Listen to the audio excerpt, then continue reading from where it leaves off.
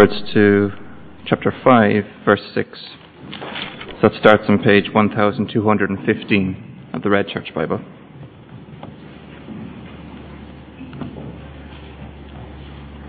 So that's James chapter 4, verse 13. Now listen, you who say, today or tomorrow we will go to this or that city, spend a year there, carry on business and make money. Why, you do not even know what will happen tomorrow. What is your life? You are a mist that appears for a little while and then vanishes. Instead, you ought to say, if it is the Lord's will, we will live and do this or that. As it is, you boast in your arrogant schemes. All such boasting is evil. If anyone then knows the good they ought to do and doesn't do it, it is sin for them. Now listen, you rich people. Weep and wail because of the misery that is coming on you. Your wealth is rotted, and moths have eaten your clothes. Your gold and silver are corroded. Their corrosion will testify against you and eat your flesh like fire. You have hoarded wealth in the last days. Look, the wages you failed to pay the workers who mowed your fields are crying out against you. The cries of the harvesters have reached the ears of the Lord Almighty. You have lived on earth in luxury and self-indulgence. You have fattened yourselves in the day of slaughter. You have condemned and murdered the innocent one who was not opposing you.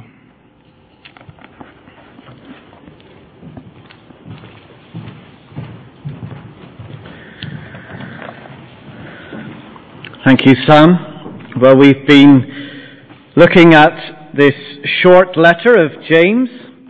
If you've missed any of the talks along the way from different people, then you can just check out the church website and you can catch up on any of the talks there. Let's pray as we ask for God's help.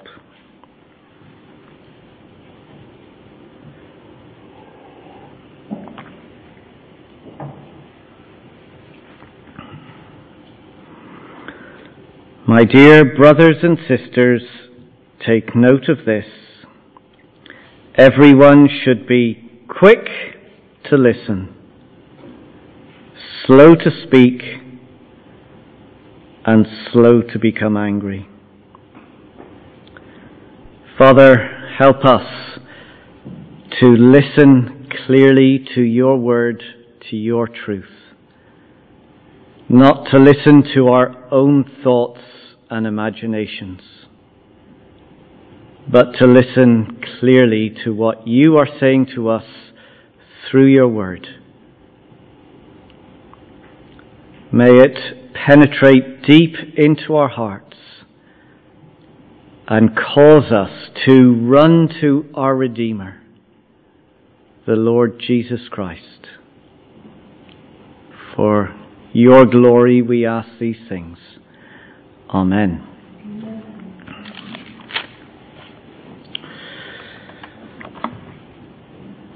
Well, one of the most beautiful things about church is diversity. This is what our welcome brochure says. If you haven't got the term program, you can get it on your way out. But here's what it says. We are a diverse group of people of different backgrounds and ages. Church is the people, not the building. And God's people are a family, brothers and sisters, united through a common faith in Jesus. You are very welcome to join with us. Now, through the gospel, people from different kinds of backgrounds are united together. And it's wonderful to see that in this church, in this gathering. Different nationalities are here. People speak different languages. We have different cultures, different experiences. And through our faith in Christ, we are united together as one. But diversity also has the potential to cause division, doesn't it? The very fact that I'm different to you and you're different to me means that there will be times we struggle to relate to each other. One area of diversity that can cause division is our economic status. The haves and the have-nots. Or as James has been teaching through his letter, the rich and the poor. And as we read through James, if you were to read through it briefly and quickly, you will see that there's a problem. The rich are looking down on the poor, and the poor are grumbling about the rich.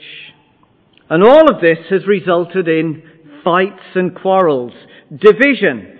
If you remember from last week, chapter 4, verse 1. What causes the fights and quarrels among you? Well, don't they come from your own desires that battle within you? You desire, but you do not have. So you kill, you covet, but you cannot get what you want. So you quarrel and fight. More than anything else, our economic status has the potential to cause great division. So James has something very important to say to us. Look at chapter 4, verse 13. Now listen. Pay attention. Listen. You who say, today or tomorrow we will go to this or that city, spend a year there, carry on business and make money. Or look at chapter 5, verse 1. Now listen. Pay attention. Listen. You rich people, weep and wail because of the misery that is coming on you. Listen, you who desire wealth. Listen, you who have wealth. You see, the reality is, in a church like ours, as in any church, I guess, there are those who have more, and there will be those who have less. Our economic status is different. There are people who are employed or unemployed. People who own their house, others rent their house. Some have 2 cars, others have no car. Some can afford holidays away, some have no holidays away. Some are in their nice new clothes, some come in the same old clothes. Those who don't have, well, they can be bitter and want more. And those who do have can be selfish and not give. But here's the issue for all of us, I think, as we look at this text this morning.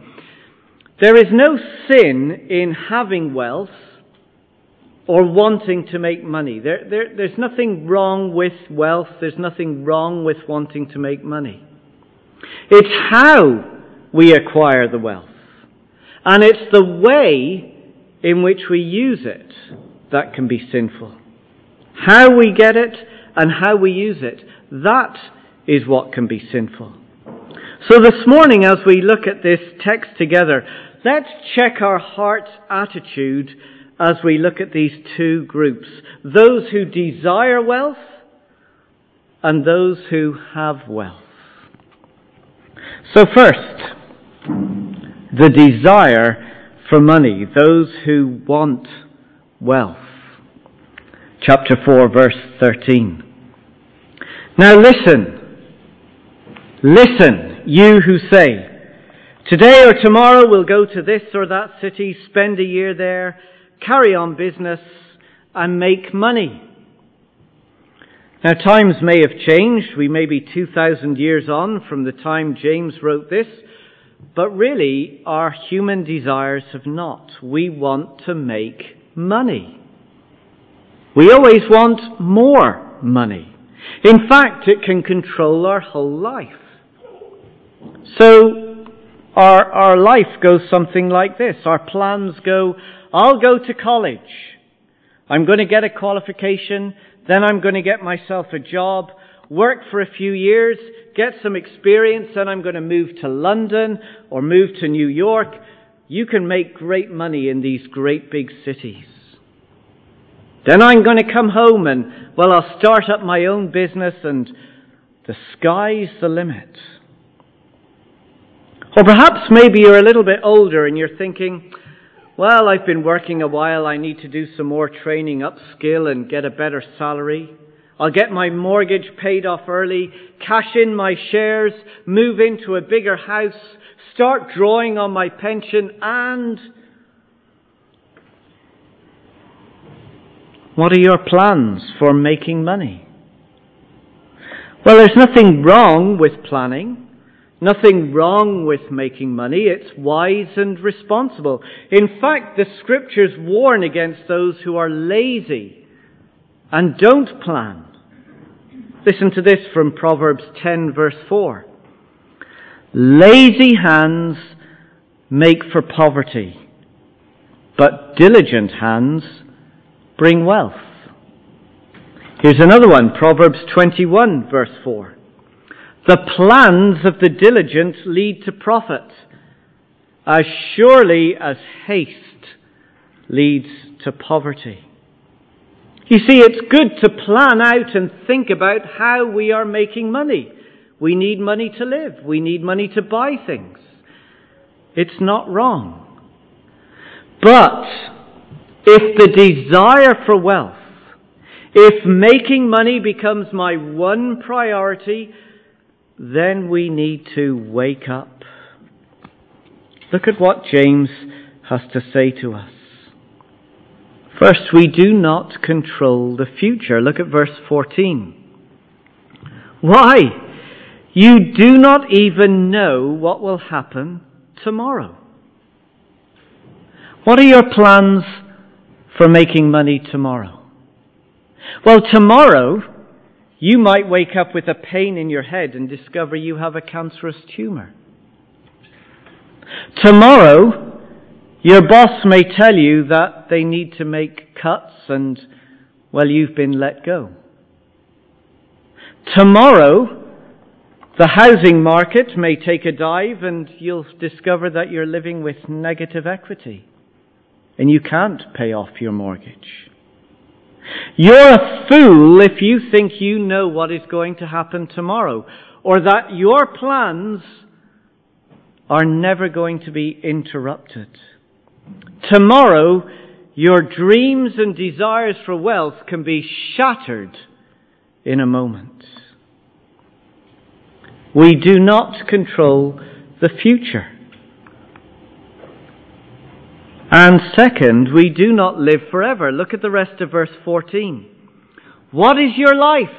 How do you think about your life? Well, here's the answer.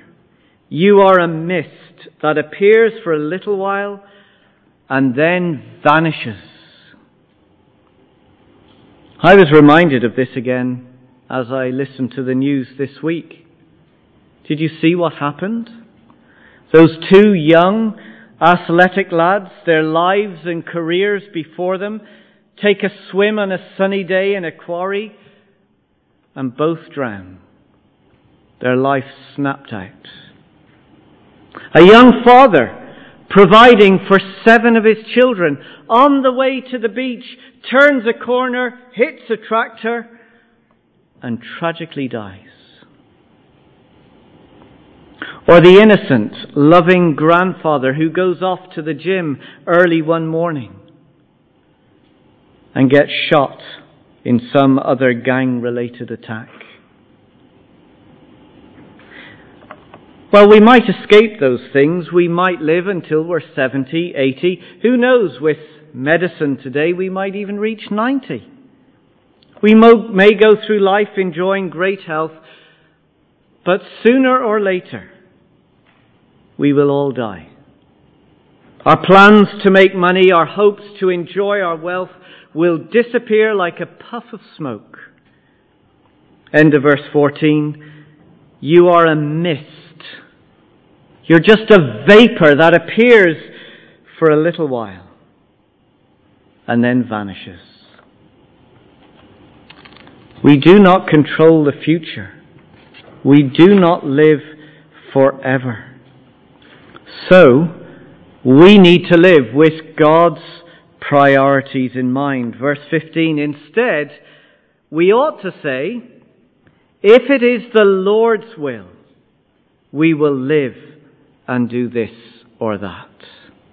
Instead of making arrogant statements of what I will do and where I will live and when I'm going to move and how much I'm going to make in life, I humbly acknowledge that my life is in the sovereign hands of my Creator God, the God who gives me life, the God who is giving you the breath that you breathe right now, the God who orders my life, who rules my life, the God who, when He decides, will take my life.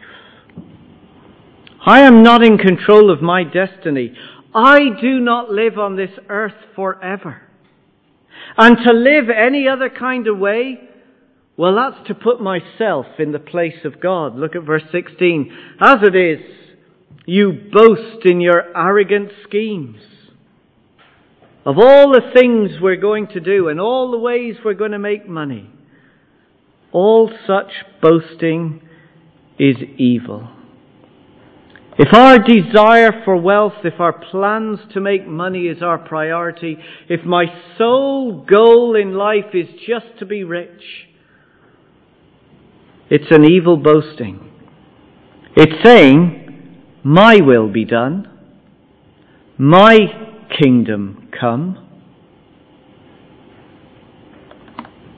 Remember what the Apostle Paul reminded Timothy, and, well, he reminds us through God's Word. For the love of money, not money, the love of money is a root of all kinds of evil.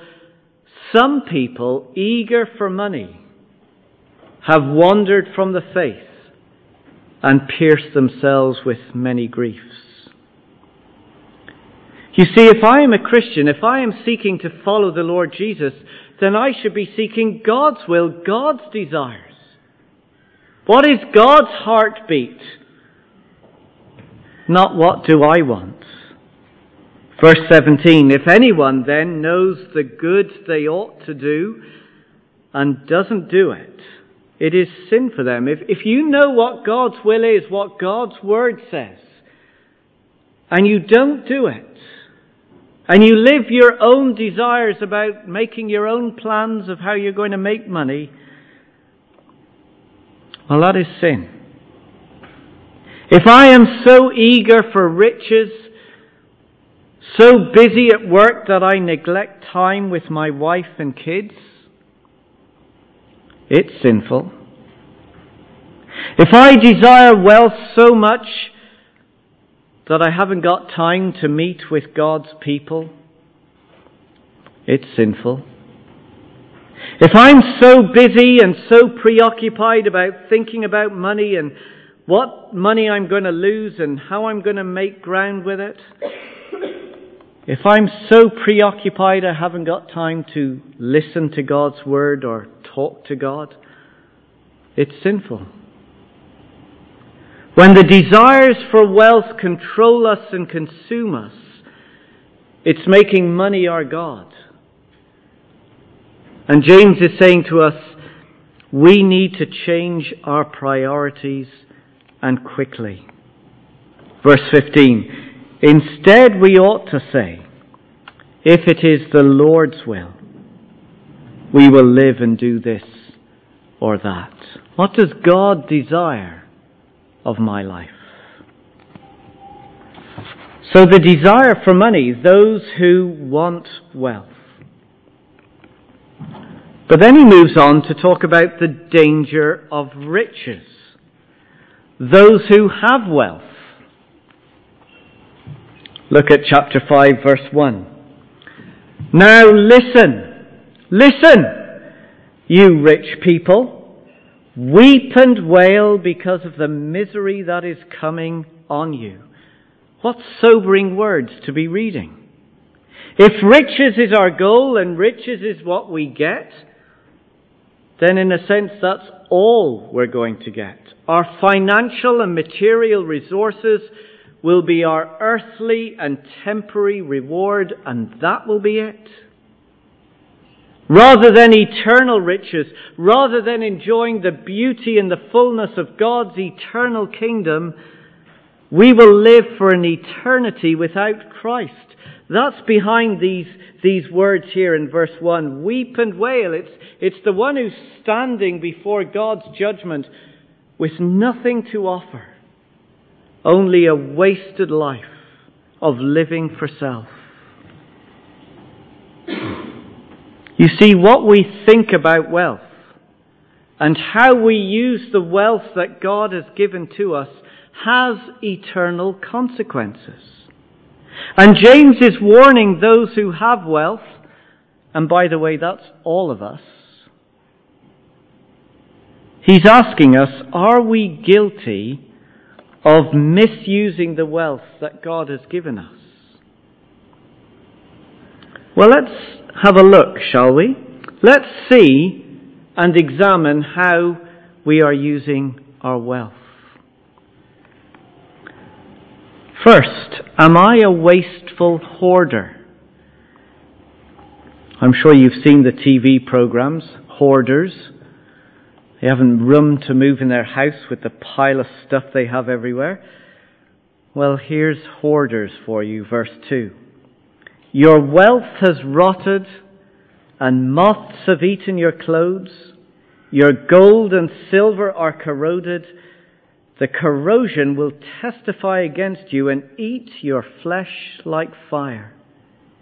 You have hoarded wealth in the last days. I wonder if someone were to go through your house, through your possessions, just free rein to rummage and root, what would they find? Designer clothes in your wardrobe that you've bought but never wore? The latest techno gadget that's still in an unopened box? Maybe unused furniture that sits collecting dust in the attic? Well, we're all guilty, aren't we? We are by nature wasteful hoarders. We buy things we don't need. We store stuff we never use. We accumulate books that are not read, toys for our children that never get played with, fitness machines we never use, power tools that never get plugged in. Yes, I buy those bargains in Aldi too. There's someone else who does too, or somebody. Just because we can. I've got the money, so I spend the money. Why not? I've earned it. I've worked for it. It's mine to do as I please. All this wasteful hoarding is actually evidence against us. Look at the end of verse 3. Their corrosion will testify against you and eat your flesh like fire. It will be evidence that condemns us in judgment. What have we done with all that hoarding? Well, here's another one. If that wasn't uncomfortable enough for us, what about this? Greedy oppression. Verse 4. Look, the wages you failed to pay the workers who mowed your fields are crying out against you. If you're an employer, do you pay your employees fairly and promptly? We don't need to own a company. When someone comes to do work in your house or you need to have your car fixed, do you pay them everything that should be paid and ought to be paid? And if they happen to undercharge you or they've missed something, do you remind them and say, actually, I should be paying you a bit more? Or do you just keep quiet and go, saved a few more pennies there? Of course, we never like to think of ourselves as greedy oppressors. That's the corporate world, isn't it? Well, think about the food we buy or the fashion labels we wear. Coffee and bananas have fair trade stickers on them for a reason. You see, when we opt for a cheaper coffee well, we're exploiting the producer. We're happy to get it for 50 cents less without a single thought of a farmer who only gets $2 a day. Or think about the clothes that we're wearing, maybe wearing right now. Designer clothes, fashion labels. We can pay €100 for a pair of shoes, 150 for a top, no bother. But think of the exploitation that takes place in the sweatshops that produce them. If we continue to buy from companies that use child labour, their cries will sound our judgment. Look at the end of verse 4. The cries of the harvesters have reached the ears of the Lord Almighty. When we misuse our money for our own self, well, the cries are crying out. Verse 6, you have condemned and murdered the innocent one who is not opposing you. Well, you say, just because of things I buy, I haven't killed anyone. Well, maybe not directly, but indirectly, the way we use our money, the knock-on effects it has down the line, poor working conditions, means that people do die. What does these words have to say to us who live in our affluent West? Wasteful hoarders, greedy oppressors, selfish extravagance. Verse 5. You have lived on earth in luxury and self-indulgence. You have fattened yourselves in the day of slaughter. While we indulge ourselves and fatten ourselves up with things we don't need to eat, others die. We spend what we have on luxuries, not necessities. We justify our wants while ignoring others' needs. Well, let me share with you something personal, something that I'm ashamed of, something that is sinful. When I was in Ghana recently, I bought this small wooden carving as a gift. Clearly, the lady who was selling it didn't have much money. Obviously, she was in great need. Nevertheless, I asked how much it was, and then I immediately offered less. I walked away very proud that I had haggled the price down. When I got home, I discovered that during my trip I had lost a €50 note. It annoyed me for days. I wondered where I had lost it. Going through all the different places. Could it have been here? Could it have been there? I searched my bags over and over again. I checked my money belt at least 5 times, turned it inside out. No €50 note. I was desperately concerned for my money that I had lost. And then I realized that I had not given that poor lady a second thought.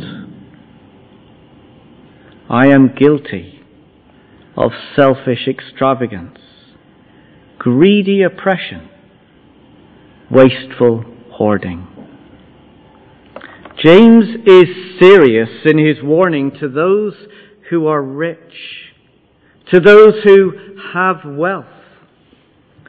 Craig Blomberg, an author, writer, drives the point home.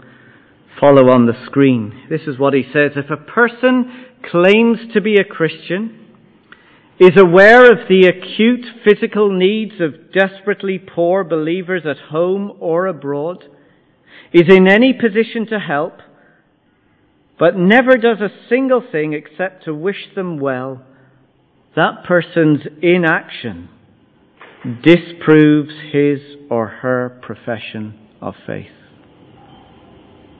Challenging, eh?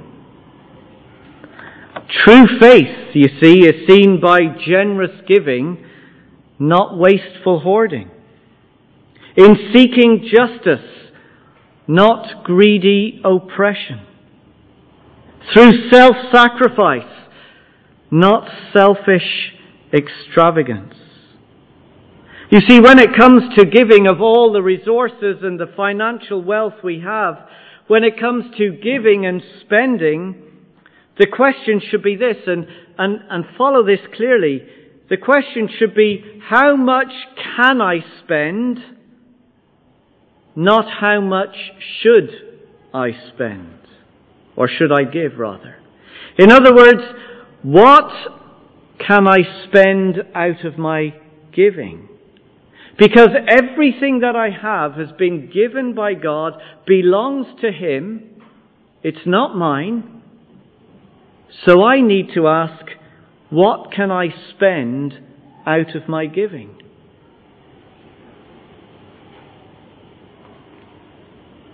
Once again, as we look into God's Word, as James 1 reminds us, it's like looking into a mirror. It reflects back on us, revealing us what our hearts are really like and showing us our desperate need of Christ. So the desire for money, the danger of riches, which leads us to something encouraging for us all, that the poor and rich, we all need Christ. You see, whatever economic status we may think we are in, we all need Christ.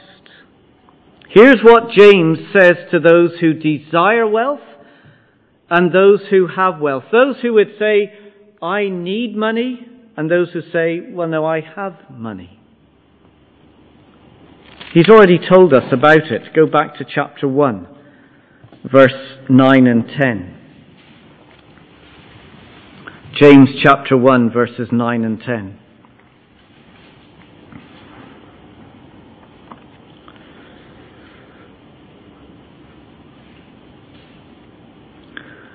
Believers in humble circumstances, those who don't have, those who struggle financially, believers in humble circumstances ought to take pride in their high position. But the rich, those who have, well, they should take pride in their humiliation, since they will pass away like a wild flower. Look, he's saying if your economic status means you don't have much, or that you have needs and you struggle to pay your rent, or you struggle to meet your bills. Verse 9, believers in humble circumstances, well, take pride in your high position. He's saying, remember the gospel.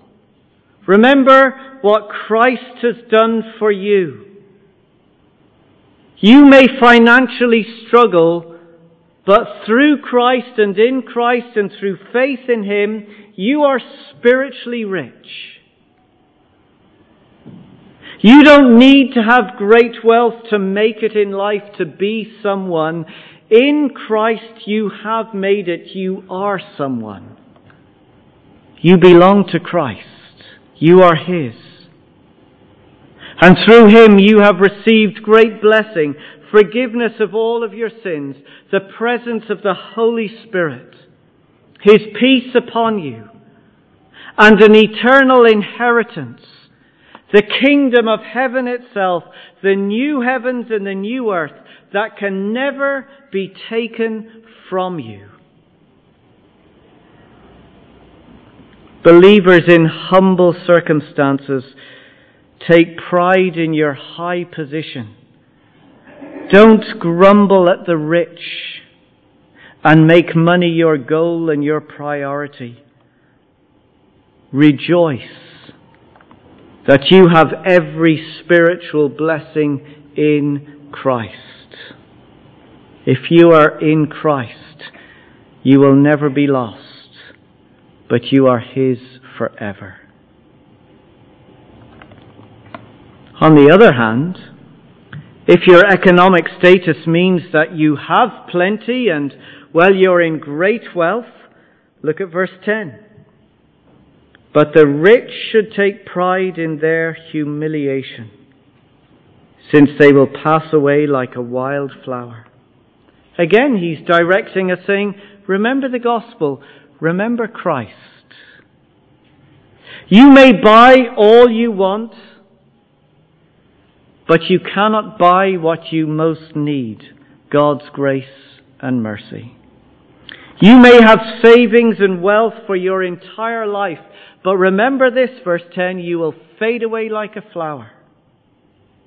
You can have shares and pensions, but without Christ's intervention in your life, you are spiritually bankrupt. You have nothing. You are nothing without Christ. Don't pride yourself in how well you've done financially, about how secure your future is. Humbly see what great needs you have spiritually. Whoever we are, whatever our economic status may be, we all need Christ. And when we come to Christ, the low are lifted up, the high are taken down, and, well, we become one. There's an equal playing field before the cross. Brothers and sisters in Christ united together. Not one above the other. Not one thinking better than the other. With Christ, I can say, I have everything. Without Christ, I have nothing. How do you think about your economic status today? Are you desiring money? Wanting wealth? Or are you in danger for the riches you have and your misuse of wealth? We all need to go to Christ. For with Christ I have everything. Without Christ I have nothing. Let's pray together.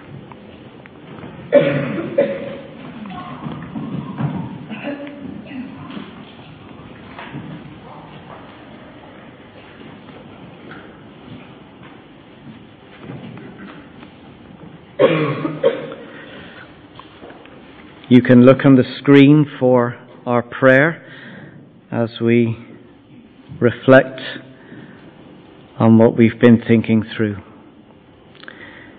Keep falsehood and lies far from me. Give me neither poverty nor riches, but give me only my daily bread. Otherwise I may have too much and disown you and say, who is the Lord? Or I may become poor and steal, and so dishonor the name of my God. Father, would you keep us running to Christ? For He is our all and our everything. Only He can truly satisfy. And would you help us in our plenty to give to those who are most in need, generously, sacrificiously, lovingly, just as you poured out your love to us. Help us, Father, we pray, in Jesus' name. Amen. Well, if we believe Christ is everything, we will want to sing this song, Christ is my reward and all of my devotion.